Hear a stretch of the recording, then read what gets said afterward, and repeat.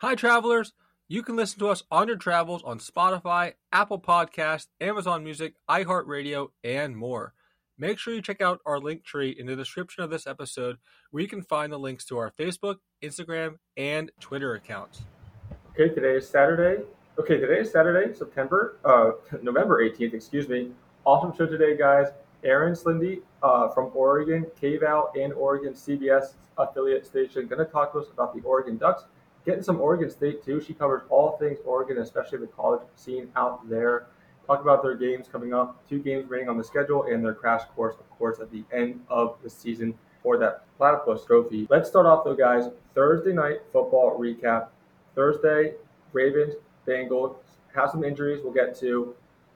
Ravens do come away with the victory. They are now 20-3 over their last 20-3, home primetime games. Bengals have not been that lucky. They've lost their last 14 primetime games under the lights. What do you guys think about this game, the injuries, and was it impressive by the Ravens or more a concern for the Bengals going forward, especially with the injury that Burrow had?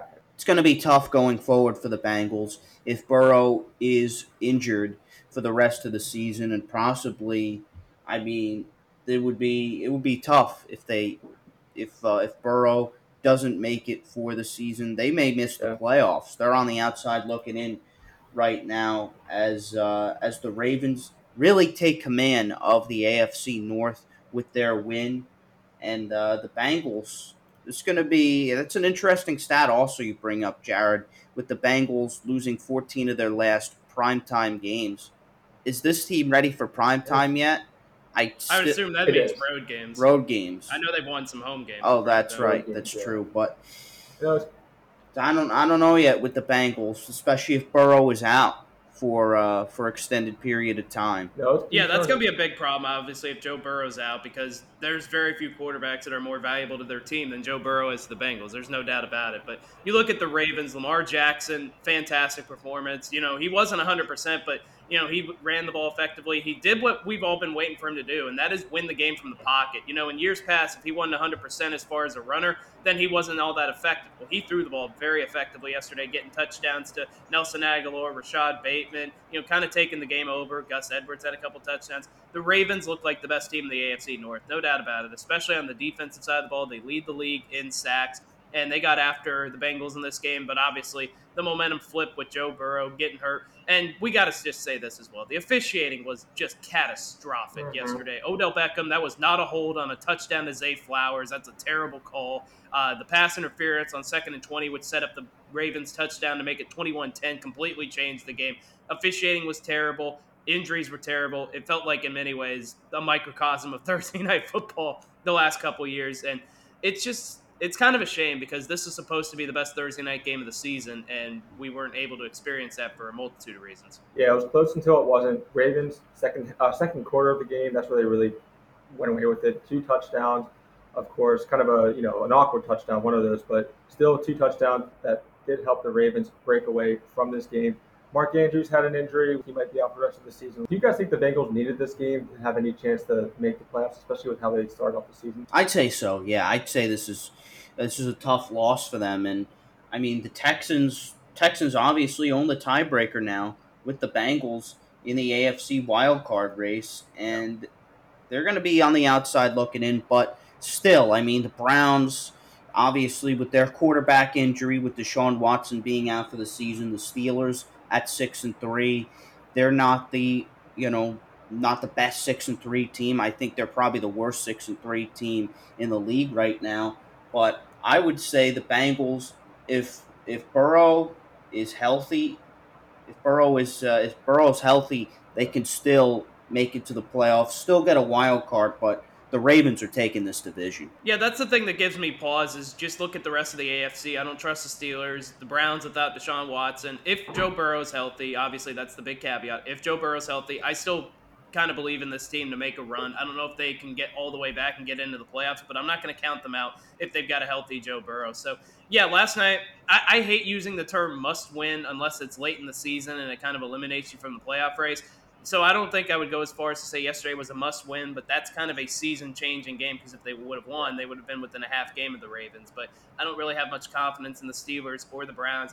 They're going to have a tough time potentially with the Texans if they continue to keep winning. But I think the Bengals are still in this. I think last night was more about the Ravens taking control of the division. They're up 2.5 on the Bengals. They're in control, it seems like, against the Browns and the Steelers. I think the Ravens are on their way to win in the North. Let's move on, guys. Week 11, rest of the games of Week 11. Zach, we'll start with you. What is your closest game of the week? Closest game of the week is going to be Steelers Browns. I don't know if it's going to be the prettiest game, but it's going to be close because you got two really good defenses. You've got Myles Garrett and T.J. Watt, maybe the two best defensive players in the league. And you talk about the first time these teams played, 26-22, Pittsburgh winning on Monday Night Football up in Pittsburgh earlier in the season with two defensive touchdowns. They may need something similar to win the game this week, but I'll tell you, Jaylen Warren has started to come on these last couple weeks. 3 of his last 4 games, over 75 yards rushing. He's become the number one running back there. The Browns they've been able to run the ball even without Nick Chubb. I think this is a low-scoring defensive, kind of got 13-10 written all over in a Yep. big black and blue defensive game in the AFC North. So I'm going Steelers-Browns. I was going to ask you, what do you think the over-under is right now, if you had to guess? I think we can find that out, but I can tell you it's probably not very high. 32.5 right now, yeah. I'm still might go under. Oh, yeah, I mean, I think that this game screams 13-10, like you said, a classic AFC North matchup, especially with the offenses they've been struggling so much, like you've been saying. My closest game of the week, I'm actually going to go with the Raiders and Dolphins, surprisingly. Raiders, 2-0 after firing Josh McDaniels. Antonio Pierce looking pretty good for the team, even in consideration to be the guy going forward next year for the team as the head coach. Both these two wins for the Raiders, of course, were against the Giants and the Jets at home. But Raiders' passing defense is probably one of the best in the league. They're one of the few teams that hold teams under 200 yards per game, in the air. Their pass defense is the only thing that keeps them alive. Their run defense is absolutely miserable. Devon Achane is going to be back for the Dolphins most likely. That's going to be a big problem for the Raiders. But the Raiders, like I said, are in a big momentum right now. And Dolphins have been struggling with teams that have been playing pretty good all year long. So I do think this is going to be an interesting game. I think the Raiders are going to keep this a lot closer. I think it's the biggest differential, the biggest spread right now going into Week 11. I think it's like 12.5 right now. I definitely will take the Raiders to at least cover that. They may even, come out with a surprise here. We don't know, but I definitely think it's going to be closer than what Vegas is going to put this number at on Sunday. Justin, what is your most intriguing storyline? Closest game of the week. Close game. Yeah, close game of the week. Sorry. I'm going to go Vikings Broncos here. I think this is going to be an interesting Sunday night game. Don't underestimate the Denver Broncos after starting off 1-5. They've won 3 straight. They're back at home against the Vikings. Short week for them. But I think this is going to be a close, low-scoring game. So I'd say in the 20s somewhere, 23-20. I think this is going to be very close. Moving on. Now, most intriguing storyline. Zach, what is your most intriguing storyline? Well, obviously, I mean, we're going to talk about Monday Night Football on the Monday show, so that would obviously be the most intriguing storyline. But as far as the rest of it, I want to see Jets-Bills. Which one responds? The Jets offensively, they've been bad. These last couple of weeks, obviously, really been bad all season with Zach Wilson. It's a must-win for them in all likelihood because they're 4-5. They drop this, they're pretty much out of the AFC East mix. In the case of the Bills, are we going to see a revitalized version of them without Ken Dorsey now? Can Josh Allen stop turning the ball over? And remember, the first time these teams played, the Bills turned the ball over 4 times, and they lost a game that they should not have, and that's one of the games that really sticks out on their resume. It sticks out as to why they're not in the playoffs right now. So this is essentially a must-win for the Jets for sure. And if the Bills lose, then they're going to be in deep trouble as far as making the playoffs too. So which one of these teams kind of keeps their season alive? That's going to be my surprise of the week, actually, and I'll get to that in a second, of course. But for now, my most intriguing storyline, you mentioned it already, Zach, Steelers, Browns. It's T.J. Watt against Myles Garrett. We had Ray Fittipaldo on Thursday's show a couple days ago. We kind of broke it down with him. T.J. Watt playing Defensive Player of the Year caliber, but so is Myles Garrett. Myles Garrett, 11 sacks in the season. T.J. Watt, 10.5 sacks. Myles Garrett with 4 forced fumbles. T.J. Watt with 2 of those.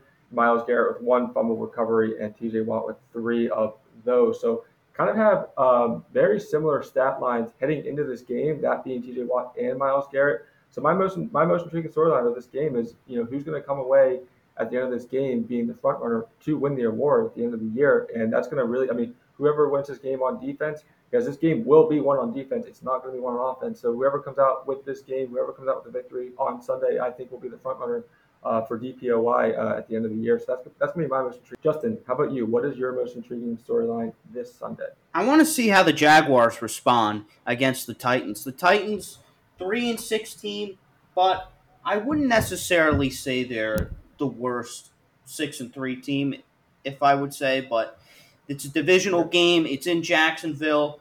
Also, Trevor Lawrence has only 9 touchdown passes and 6 interceptions through the first 9 games of the season. That's it's not the worst stat, but it's definitely very telling. I mean, shockingly, Trevor Lawrence doesn't have more than 9 touchdowns on the season.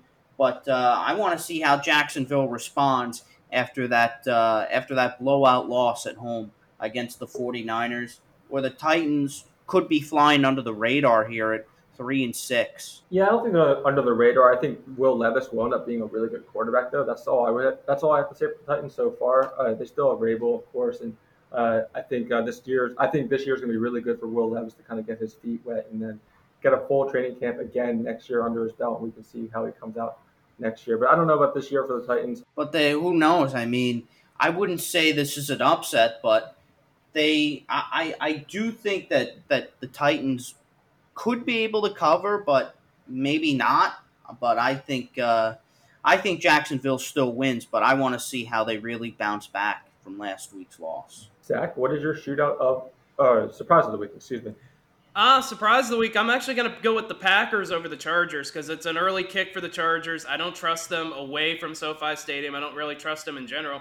And I know the Packers haven't been all that great as of late, but they can run the ball. And we look at the Chargers, they really struggle to stop the run. I think A.J. Dillon's going to have a big game. And at some point, I think the Packers are going to show a little bit of pride. You know, this is a team that's very well coached, a team that's been very successful over the years. Obviously, Aaron Rodgers had a lot to do with that, but they've got a decent roster around them. And again, this is just kind of hedging against the Chargers on the road as much as it is back in the pack. But I'm going to go with the Packers over the Chargers. Yeah, I mentioned already. I already alluded to it. My surprise of the week is going to be the Jets over the Bills. Bills are absolutely positively in the wrong direction. Allen putting up great numbers, 2,600 yards for the season, but his interceptions are such a problem. I mean, he leads the NFL in interceptions again at that 11. Last game against the Jets, Allen played awful, and I think he's going to play awful again. Zach Wilson's stats are not the best either, but he's been being a pretty good game manager, all things considered, for the Jets. The defense, I do think this defense for the Jets is going to give the Bills a lot of trouble, especially, like I said, I'm still very concerned with Josh Allen's turnovers and their secondary on the Jets, and their pass rush on the Jets is going to be something that I think is going to really, really bother the Bills, and Bills are going to have a really, really hard time with the Jets. Justin, what is your surprise of the week? Surprise of the week, I'm gonna go with the Raiders over the Dolphins here. I think this is gonna be. I think the Raiders have some new life in them with Antonio Pierce as the head coach. I mean, he's just rejuvenated that team. I mean, I know it's only against the Giants and the Jets, but the Dolphins coming off a bye, I'm not particularly sure yet. I want to see what the Dolphins could do here. I mean, they're definitely a 6-3 team, but I will say with the Dolphins, they've only beaten some really bad teams. They are 0-3. 3 of their losses have come to the Bills, not a contender, but they were a contender going into the year. The Eagles, obviously, and the Chiefs at in Germany.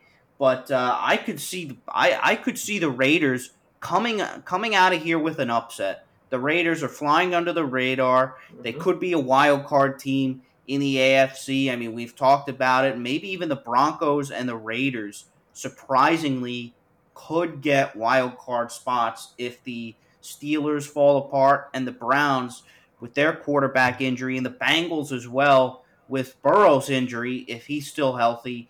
So I think the Raiders are going to come out of Miami with an upset. Yeah, this might be a hot take, as they say, but I do think the Broncos are probably one of the biggest teams flying under the radar right now. I mean, they really have put things together. Defense is playing really, really well. Russell Wilson playing well again. Probably the best he's been playing as a Bronco for sure. Even getting kind of back to his old ways. I'm not going to say he's back yet, but definitely been playing a whole lot better. Zach, what is your shootout of the week? I'm going to go with an underrated one. I'm going to go Vikings Broncos. I think Mm-hmm. these teams have an opportunity to put some points on the board. Josh Dobbs has looked poised and polished in his 2 starts. You look at Russell Wilson, that's an offense that's starting to get better as well. They can run the ball. The receiving core with Cortland Sutton led by him. Jerry Judy's played well these last couple weeks. I think this is a chance to be a shootout, especially with good weather in the Mile High City, Sunday night. I think Russell Wilson and Josh Dobbs have a shootout here. I'm gonna go with that game. Yeah, I'm going to go with the Cowboys versus Panthers. Not going to be a good game by any means. The Cowboys are absolutely blowing out bad teams this year. Week 1, 40 to nothing against the Giants. Week 2, 30 to 10 against the Jets. Patriots, the 38-3.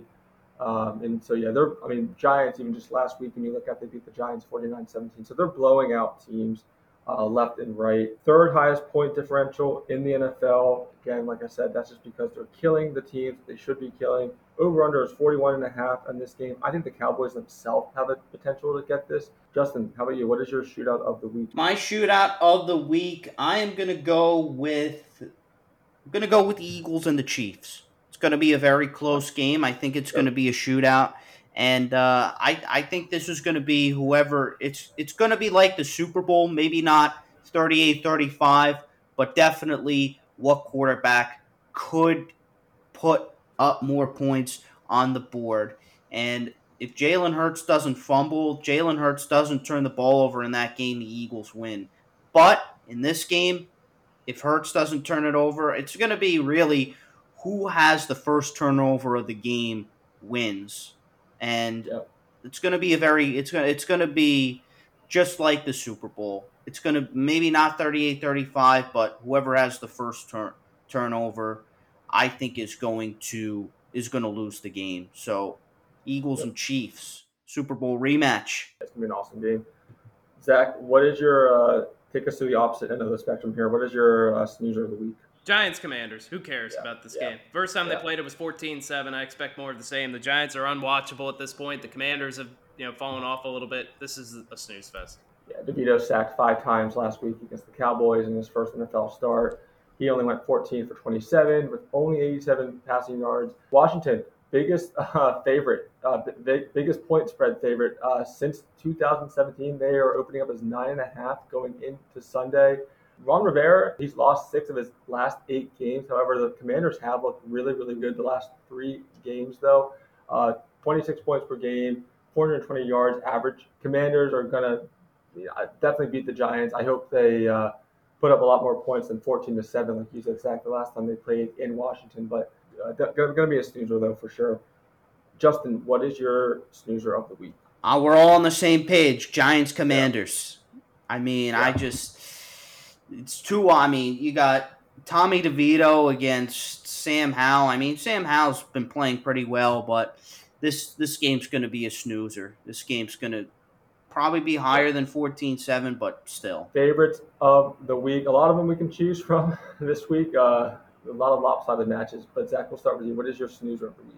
I'm actually going to go with the Lions over the Bears. The Bears are Yeah, not particularly good right now. I don't care if Justin Fields or Tyson Bagent plays. The Lions might be the best team in the NFC, not named the Philadelphia Eagles right now, and they might have a chance to be the number 1 seed because their schedule is a lot more favorable than the Eagles are down the stretch. So I'm going to say the Lions get it done. That two-headed running tandem with Jameer Gibbs and David Montgomery running the ball well. Jared Goff has been as comfortable as he's been probably in his entire career, and this is the Lions are as complete as any team in the NFC. I think the Lions take care of business against the Bears, and it's hard to yeah. believe we're saying all these good things about the Lions, but that's exactly what we're doing. I'm going to go with the Texans over the Cardinals. Cardinals don't even want to win at this point. I think that going into this week, they do hold the number 1 overall pick going into next year. I don't think they're going to hold on to Kyler Murray long term. I think they definitely want to get somebody to replace him. I think he's still an awesome quarterback, but I think it's in Cardinals' best interest to trade him and get some trade value, build up the team from scratch. Because they're not going to get done now with or without Kyler Murray, and so I think this team needs to really, really consider rebuilding. Get some trades for Kyler Murray, get a quarterback for next year, and Texans, of course, other side of the ball, they've been playing amazing. CJ Stroud, made this team pretty much. D'Amico Ryan made this team a playoff contender when no one even expected them to be this far. So, yeah, Texans playing well. Cardinals don't want to win. Give me Cardinals over the Commanders pretty comfortably. Justin, what is your uh, favorite of the week? I'm going Texans over the Cardinals. Yeah. Texans, very impressive team this year. They're at home. The Cardinals, basically nothing to play for except the top three pick. Moving on, guys. Brought this up last week. MLB had the worst viewership in history in the World Series this past year. This past World Series, Rangers, Diamondbacks. I do want to touch base on it a little more, though, guys. MLB, they had the owners meeting just over the week. I know athletics were brought up. Athletics probably will be moving now to Las Vegas. They did bring in some possible rule changes going into next year. I want to get your just overall, knee-jerk reactions from these potential rule changes, given how this last round of rule changes they had, this first round, I guess you can say, with the increased bases, pitch clock, shifting in the outfield. How do you guys feel about maybe the thought of more rule changes coming in, especially given the fact, like we said, the MLB had kind of struggling with viewership over the last couple of years here? I don't think you need too many more rule changes. The one thing I would do is I would probably change the playoff format a little bit. I think what we saw Yeah, this year is it just exposed the teams that it did not reward the teams for being better in the regular season. In fact, it probably punished them because this isn't the NFL where they're used to having a week off, having a couple bye weeks during the season. That's not the case in baseball. You're playing every other day. And so these yeah, guys not playing for a week takes them completely out of their rhythm. And we're seeing, yes, upsets happen, but when that many favorites lose, then that's kind of signifying that there may not necessarily be something right with the system. So I think the playoff format should be switched up a little bit so that we're not getting, the favorites, they're not being punished for being the best teams all season long. yeah. Not only that, but find ways to get stars in the tournament as well and in the playoffs. I mean, you look at Otane; he just won MVP. Kuna just won MVP as well for their their respective leagues, National League, American League. They weren't even in the conference finals, either one of them. Obviously, Otane didn't even make the playoffs, and Kuna obviously didn't make the NLCS either. So that's a big part of the game as well. I think revamping the playoff structure could help a lot with that as well. Zach, like you just said, the better teams, the teams that should have afford to go to at least the conference finals, will end up doing that. And I think because that's what people want to see. They want to see the stars, and that's why MLB has having a big problem. Reaching out to a lot of people is because these stars are not, they're not broadcasting the game because they're simply not playing. Bryce Harper, every time he was out on the field in the NLCS, he was broadcasting the game because he's a big star. But if the stars are not on the field, the game is not being advertised to the public, and that's going to be their big concern. And I think changing, like you said, Zach, the playoff structure where they could really allow these stars to be playing in the big games, get some more recognition for the sport. That's why the World Series ratings were down because there wasn't a for big sure. star on Yeah, the field. then for sure, no one really knew anyone. I mean, no one really knew anyone playing on the team. I mean, Corbin Carroll has been coming up for the Diamondbacks, of course, but they just had no stars, and no one's going to watch if they can't, really put a name to a face, either on the outfield or at the batter's box. So that was a big part of the reason why the, viewings were so bad and why good teams with stars have to make it deeper into the playoffs. And so hopefully changing the playoff structure will help with that. Writer's block. Zach, we'll start with you. What is your writer's block of the week? Can it be anybody other than Krista Thompson? I mean, Yeah. saying that she's fabricating sideline reports and all that kind of stuff.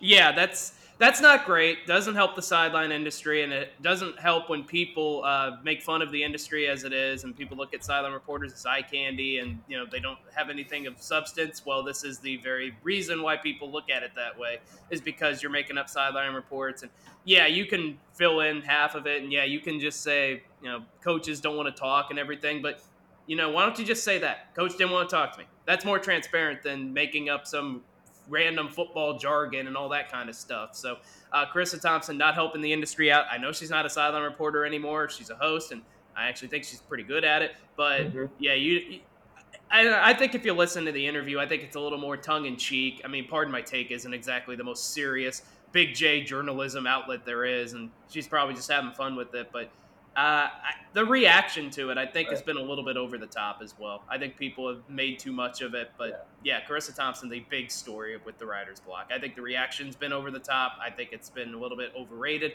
but she probably shouldn't have said it anyway. I don't know the whole story, but I do know people are saying it was taken out of context too. Yeah, no. My first thought though when I heard this was how many other people do this that you just don't even realize. I mean, I can't imagine she's the only one that really does this. Especially like I said, when you said Zach, they do get into a pinch and they don't really have anything to talk about because of coaches being unresponsible, whatever it be. So that was my first thing I thought of. How often is this really happening week to week? But yeah, who knows? Not a good look. Puts journalists on the hot seat a little bit. Like you said, Zach too puts them on watch a little bit, which is probably the last thing that they really want to be happening. I'm going to go NFL investigating Bengals. Joe Burrow came in on Thursday night with a wrist, with a brace on his wrist. So a lot of people were wondering, did he have the wrist injury before the game? And you know, the Bengals didn't really disclose this. I know it goes against their injury disclosing policy and all that. So that's kind of my writer's block. I think it's a little bit overrated. I don't think he was injured. I think it might have gotten worse during the game. Obviously, I don't think it was really as much of a problem before the game started, especially not enough of a problem for him not to play. Bengals would not put him on the injury reserve or the injury list, excuse me. And I think the NFL making a big deal about this. Ravens at the end of the day even won the game, so who cares? Let's just drop it. Justin, what is your writer's block of the week? My writer's block of the week is the Dan Campbell to Texas A&M rumors. He's not leaving the Detroit Lions to go back to his alma mater. And I know it kind of makes sense, but he is not a tight ends coach anymore. He is the head coach of the Detroit Lions, who are having very good success and and possibly could get to the NFC title game, maybe the Super Bowl this year. It's like going from the major leagues to the minor leagues as a manager, right? I mean, what is he going to go to the Mm-hmm. CFL? I mean, the Detroit Lions are having top tier success right now, and these Dan Campbell rumors are a little out of proportion going to Texas A&M. They do need a coach. I do think they're going to pay a lot of big money to get a head coach, especially with the money that goes into that football program. But Dan Campbell to Texas A&M, some of these rumors, some of these articles, a little out of proportion. Moving on, guys. Erin Slinde. Let's get to our interview with her. Breaking down Oregon Ducks, Oregon State Beavers. They play each other rivalry week coming up in 2 weeks for that Platypus Trophy. Oregon State, I think we talked about it a little bit on Thursday's show. I think they're on upset watch. I think they play Washington and they play Oregon, and like I just said, last game of the year. I think they definitely have a chance to beat at least one of those teams, make some noise here. And then Oregon, of course, Bo Nix playing amazing. Getting more with her, discussing Bo Nix being the potential Heisman frontrunner going into next week, week 12 here in college football. But without further ado, awesome interview with her. Let's head to the Pacific Northwest and talk to Erin. Okay, let's head to the Pacific Northwest and talk to Erin Slinde, sports reporter for KVAL in Eugene. Erin, you cover everything in the state of Washington, especially the college scene. Going to talk some Oregon Ducks with you. Going to talk some Beavers or Oregon State Beavers with you as well. But first, I do want to touch base with the Ducks. Bo Nix and his team running right now, absolutely rolling. Outside looking in for the college football playoffs. We've already said it on the show in the past. Whoever wins the Pac-12 championship will most likely be going to the playoffs. So that being said, bearing any upsets, we'll get to Oregon State being the last game of the season later. Bearing any upsets, they're on a crash course with Washington for the Pac-12 title. How excited are fans for this game coming up at the end of the year? Looking at the first game that they played, Washington, really close game, came down to a field goal. Camden Lewis just couldn't put it between the uprights. I mean, that game could have easily, there was the margin of error was just so tiny that game could have gone either way. So I think Oregon fans right now are so excited. You got to win the last two games of the season before you get to the Pac-12 championship. But I think fans are really excited to see Washington back in Las Vegas on December 1st. Describe Bo Nix. I mean, do you think he's the front runner for the Heisman right now, in your personal opinion? Just over 3,000 yards, over 3,100 yards, 29 touchdowns, only 2 interceptions. Takes care of the ball extremely, extremely well. Do you think he's the front runner right now for Heisman? Personally, I do think he is the front runner right now, even though, Oregon does have that loss to Washington, and Michael Penix Jr. is another great Pac-12 quarterback. There's a lot of great quarterbacks within the Pac-12, but right now I think Bo Nix is the front runner being because just the way he's led Oregon since the Washington loss. I mean, Washington has had a lot of really close games. Penix says, even looking at the stats in that game, I think Duck fans would probably be biased and say that Bo Nix is the front runner. But yeah, going back to his stats look almost identical to Marcus Mariota's when he won the Heisman. So I think right now, just the way Bo Nix is leading this team and not settling for this standard, not letting them get complacent, I think he's putting himself in a great spot to be a winner in New York City in a couple weeks. What are the critiques of the team saying? Like, what are the fans critique? Like any critiques that the fans are having on the team that we need to improve, especially if we want to make a run in the playoffs. Well, I think a first thing that the team has been very critical of is just penalties. In a lot of games, they give teams a lot of yards just because they hurt themselves. So I think, especially going in these last two games, preparing for a Pac-12 championship, preparing to go to a CFP, I think that's one of the things that they can't allow themselves to do is hurt themselves through penalties. I think right now the offense is in great shape. I think they're one of the most versatile offenses in the entire country with running backs Jordan James and Bucky Irving and wide receivers Troy Franklin and Tez Johnson all just being on right now. I think they're putting themselves in a really good position. So just continuing to go out strong start, which I think they've really done since the Washington game. I think that's really going to help put them in a great position. Is this the best Oregon team you've seen since the Chip Kelly, Marcus Mariota days?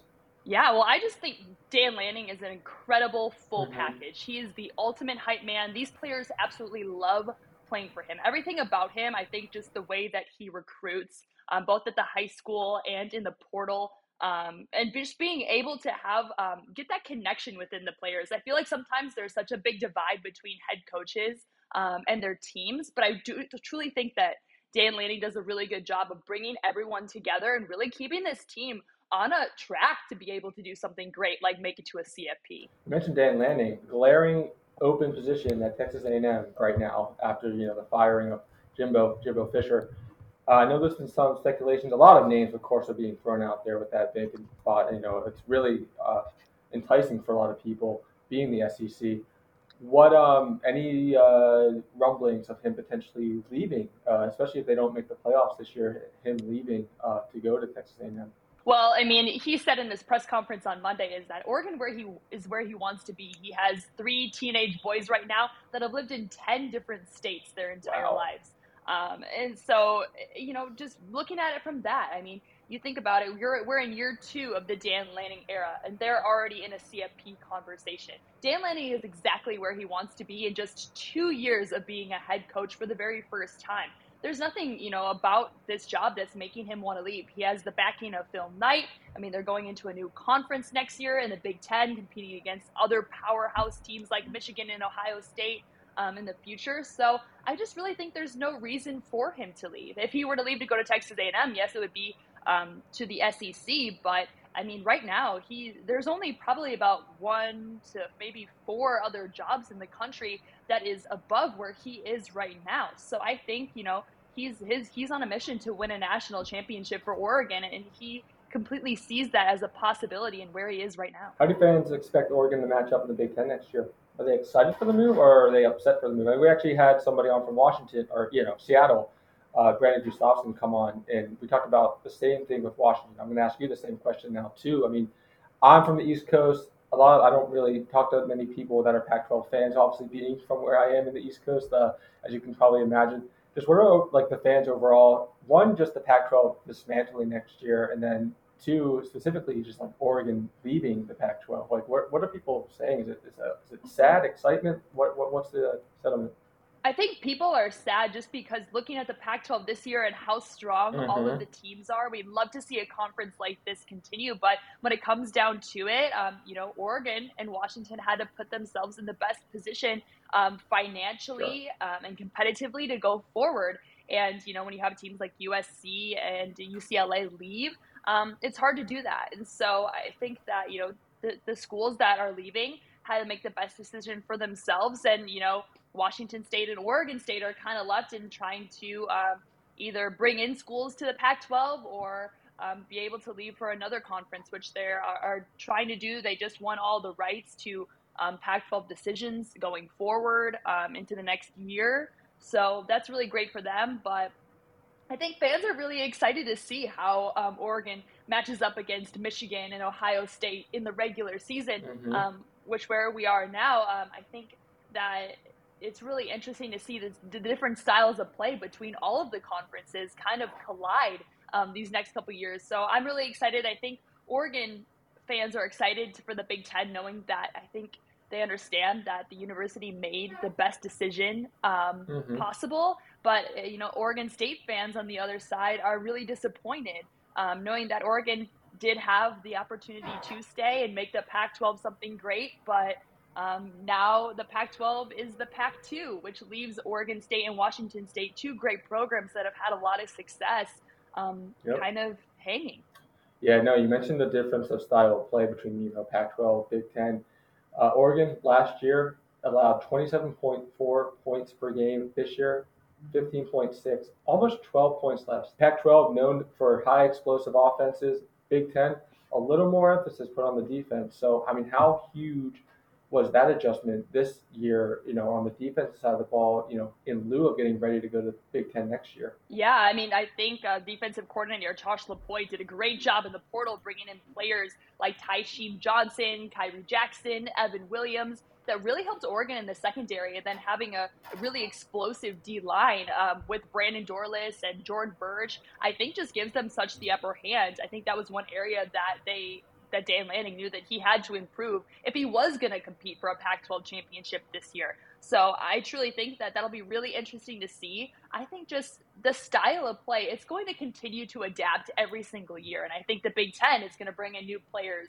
Maybe it's going to be a little bit more flashy offense with Oregon, Washington, UCLA, and USC coming in. So I'm really excited to see how the two styles kind of blend with the flashy offenses in the Pac-12 and just the powerful defenses in the Big Ten. I'm really excited just to see this next phase of college football. How concerned are we from an upset, though? I mean, it seems like we're due, right? It seems like we're due for an upset, whether that be Washington, whether that be Oregon.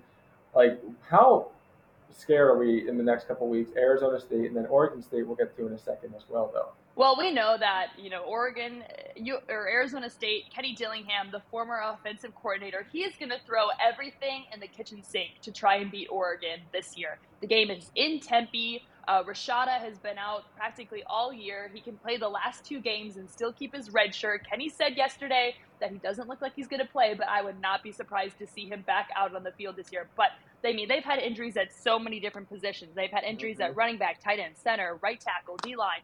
So what this Arizona State, lineup could look like, who knows? But, I do think the Ducks get it done in the desert.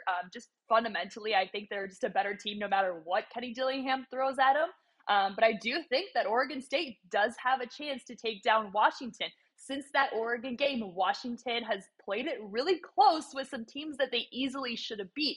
So I think that unless Washington comes in extremely prepared, I think Oregon State in the new Research Stadium, last time playing Washington at least for a while, I think they have a great chance to get an upset and kind of shake things up a little bit before the Pac-12 championship.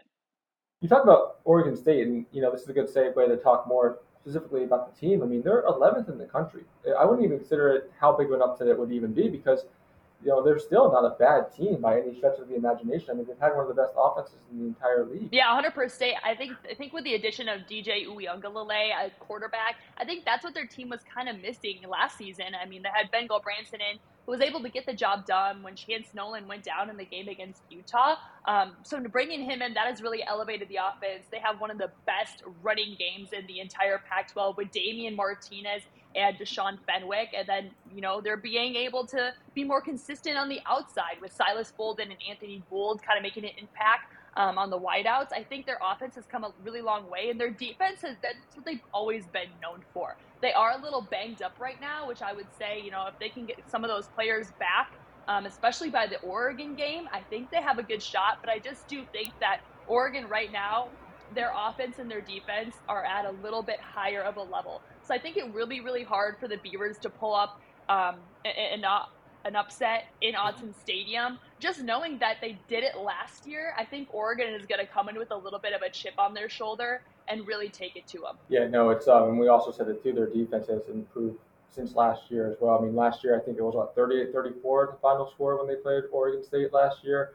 And, they, like I said, their defense is going to come back improved this year. Oregon State, anything else you really want to say? I mean, how do you think they've been flying under the radar for the most part? I know I just kind of already asked that. I'll kind of ask it in another light. Like, do you think they've been kind kind of slept on a little bit for how good of a team they've really been this year. Because I think all the attention is always taken off.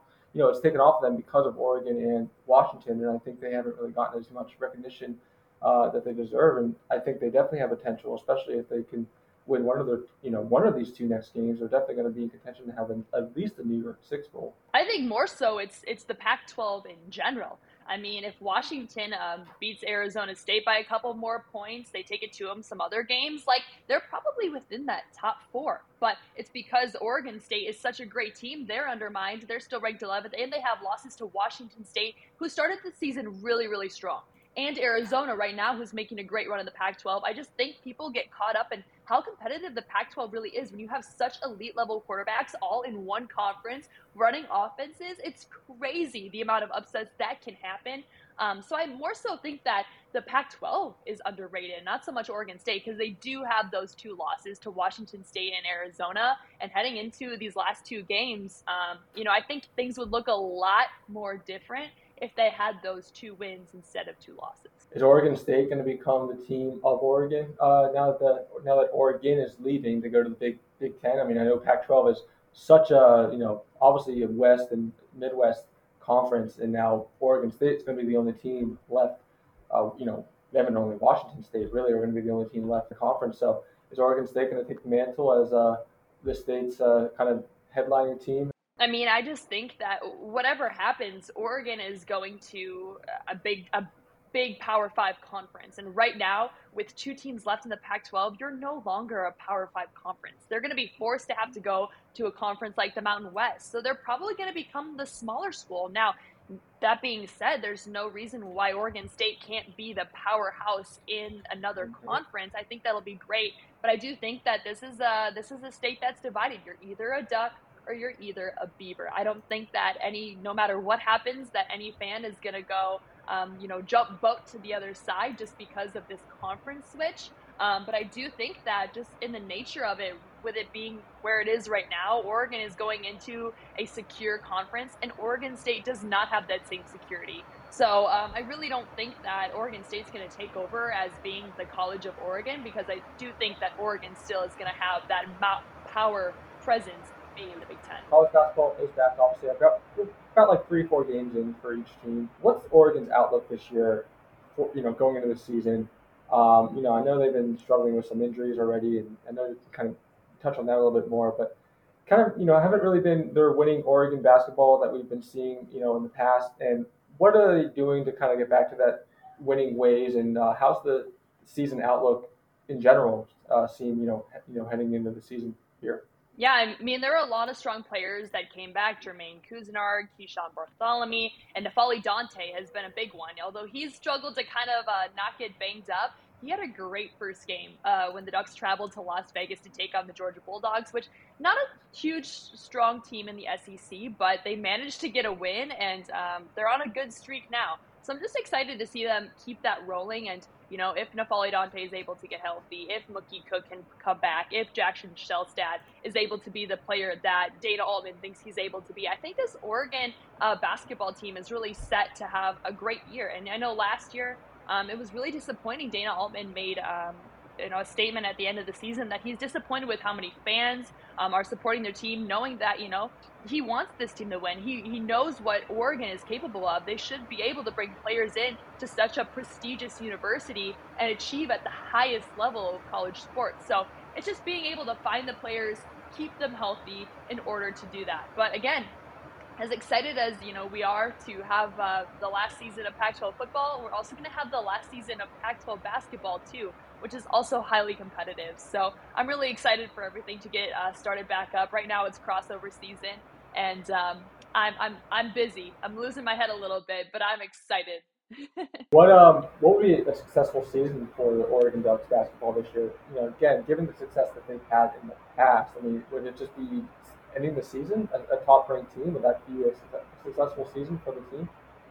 I think, being able to be in the top half of the Pac-12 conference and make the NCAA tournament last year, they had some good runs, but they just fell short of that goal. They made the NIT. They ended up losing at home. It was really heartbreaking. So I just think to see them work really hard and stay healthy enough where they are able to make that NCAA tournament, I think is going to be a great goal for them. I'd love to see them in the tournament this year. Yeah, last year, pretty poor performance from the Pac-12, all things considered. I mean, Arizona, by far the best team probably in the Pac-12 going into the tournament last year.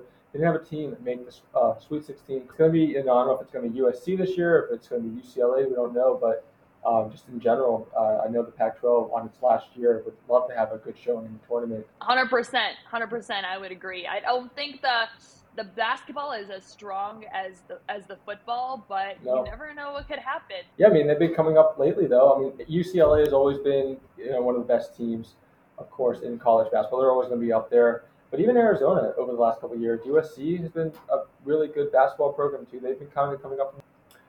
But yeah, this has been awesome, Erin. I don't know if anything else you want to say before we head out, but no, I really appreciate your time. This has been awesome. I really can't thank you enough for coming on and giving us some time to talk some Oregon sports with us. Yeah, of course. I think I'm really excited to see what this Oregon football team can do. I think they have the right head coach. I think they have the right quarterback, and I think they've done the right thing since last season to really improve this team in every area in order to be able to achieve that goal. So I'd really love to see them go far, knowing, the preparation and focus that they've really put into making this goal happen behind the scenes. Erin, we'll be in touch, okay? Have to do this again sometime. Like I said, we'll definitely have you on in the future, and we'll love to have a recurring guest. Awesome, sounds good. Thank you so much for having me on. Of course, we'll be in touch. Okay, off the map long haul of the week. Let's finish up the show, guys. Justin, we'll start with you. What is your off the map of the week? My off the map of the week is Jared Goff. And the reason I say Jared Goff is my off the map, he should be considered as a top 10 NFL quarterback. The way he is playing in Detroit, he is playing much better than Matthew Stafford ever played for the Detroit Lions. And he has basically turned that team around as a success story. I mean, Dan Campbell, obviously being the head coach that he is, rejuvenating energy into that team, and Jared Goff is part of it. He should be considered a top 10 quarterback. I'm going to go with Tyrese Halliburton as my off the map of the week. Not getting as much recognition as he should be. Small market guy. So far this season, Halliburton is averaging 24.7 points per game, 12.5 assists while shooting 52.8% from the field, 43.6% from the three, and 93 from the free throw line. Double-double in nine of his first 10 games, and is coming off a record-setting 2-game stint in Philadelphia, in which he amassed 32 assists and 0 turnovers. He currently ranks in the top 15 NBA in scoring and leads the league in assists by a wide margin. He is averaging over 2 more assists per game than any other player in the NBA. So yeah, Tyrese Halliburton, my off the map of the week. Small market guy, but should be getting a lot more attention than he is in the NBA because he's been killing it. Zach, what is your off the map of the week? My off the map's going to be David Braun, the head coach now at Northwestern. Was the interim coach coming into the season. Now the tag's being removed. His team's 5-5, and a lot of people thought Northwestern would win 2 games maybe this season. There were people saying they could be winless, 1-win team. We all know about the hazing stuff, all the Pat Fitzgerald stuff that happened in the offseason. And for this team to overcome that, to be 5-5, and still have a decent chance to go bowling. All they have to do is win one of their last 2 games. I think David Braun's done a heck of a coaching job. He deserves the full-time job. And I think we all realize Northwestern's not the easiest place to win. If you can win 7 or 8 games a season, that's like winning 10 games a season at most power programs. And for him to be 5-5 with a team that really isn't all that great on paper, but they figured out ways to win games. I think he deserves a lot of credit for that. I think they made the right move, removing the tag. Now Northwestern gets to turn the chapter, move on without Pat Fitzgerald, and they've got a full-time head coach. I think that's going to help their program going forward. Justin, what is your long haul of the week? My long haul of the week is Robert Griffin III saying he could be the quarterback for the Cleveland Browns. I mean, he was the quarterback for the Cleveland Browns in 2016 as a part of their quarterback carousel. I mean, what are you doing? I mean, you tore your ACLs when you're in the NFL. You're on ESPN now. I mean, you're retired. Don't go to Cleveland. I mean, the way some of these teams are hiding injuries, like the Bengals might be investigated for, the Browns with Deshaun Watson, basically hiding injuries from themselves, not just from the public, but from the player themselves, basically is not a good look. It's not a good look for the league. It's not a good look for the teams. And Robert Griffin III to go to Cleveland would not be a good thing. I mean, he should just, just lay low, just enjoy retirement. I mean, Robert Griffin III, don't play quarterback again. My long haul of the week, I mean, the ultimate long haul that's been going on for the last month at this point, it seems like. The Michigan thing, I'm tired of hearing about it. Michigan did resolve their legal issue with the NCAA. It doesn't mean that the NCAA is still investigating. Things still might come out from this. Well, their linebacker coach just got fired like 5 minutes ago. Oh, really? For what reason? Was it for, like, because of all this? Or Didn't huh? say. Yeah, I mean, long haul just in general. Like I said, this has been a long haul for the last month. This whole story, but they did end up closing down their at least legal battle in court. NCAA still investigating. More might come out of that linebacker coach, like you just said, Zach. But either way, Hardball is going to accept his 3-game suspension. A little confused. I thought he already did that because he didn't play last weekend against Penn State, but I don't really know how that really works. But he's going to miss the game against Maryland, and he's going to miss his last game of the year as well. Maryland, if the Michigan wins this weekend, which they most likely will against Maryland, it'll be the university's 1,000th win. So big milestone. Sucks that Hardball can't be there. But yeah, I mean, ultimate long haul. I'm sick of hearing about it. We're going to keep hearing about it. Like you said, Zach, we just had news come out while we're recording here. Zach, what is your long haul of the week? Finish us off. Yeah, I'm going to go back to the Browns quarterback situation. The fact that they're going with Dorian Thompson-Robinson over P.J. Walker when P.J. Walker helped win a couple of games for them against the 49ers, against the Colts. I know he didn't put up great numbers, but he was the winning quarterback in those games. And we saw DTR against the Ravens, and it was a disaster. They lost 28-3. He did not play well in that game. So it's a bold move that the Browns, are choosing to go with a rookie quarterback over a guy that has a little bit more experience with Deshaun Watson being out. Now, will they sign a guy going forward? I don't know. But at least for this week, they're putting DTR against that great Steeler defense when he did not fare well against the Ravens earlier in the season. This is a Browns team that outside of the quarterback position, they're as good as any team in the AFC. I mean, unfortunately, they don't have Nick Chubb, but they've got a defense that's capable of winning games right now. So DTR, all you don't really have to do is not mess it up. Just go out and take care of the ball. Don't turn it over. And you don't have to play all that great. Just go get the job done. And that's going to be the thing going forward for the Browns is can they just get average quarterback play? If they can do that, the Browns can be a playoff team. Yeah, I can see this game coming up not even having 30 passing attempts easily. I mean, easily. It's going to be running the ball a ton. Like you said, Zach, that's what the Browns have to do. They have to just, I mean, I know they're out without Nick Chubb, of course, but just run the ball. I mean, that's what they have to do. Steelers rushing defense isn't the best. Kenny Pickett, I mean, he's been playing pretty bad all year. Browns defense is going to have a field day with him. All they have to, like you said, Zach, just don't mess it up. Just be a game caller, be a game manager, and let the defense take care of the rest.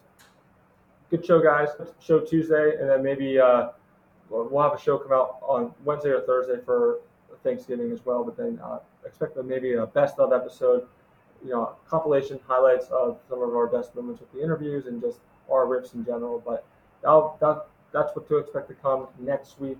But again, we'll have a show on Tuesday and probably Wednesday or Thursday as well. But until then, keep on traveling, and we'll see you then.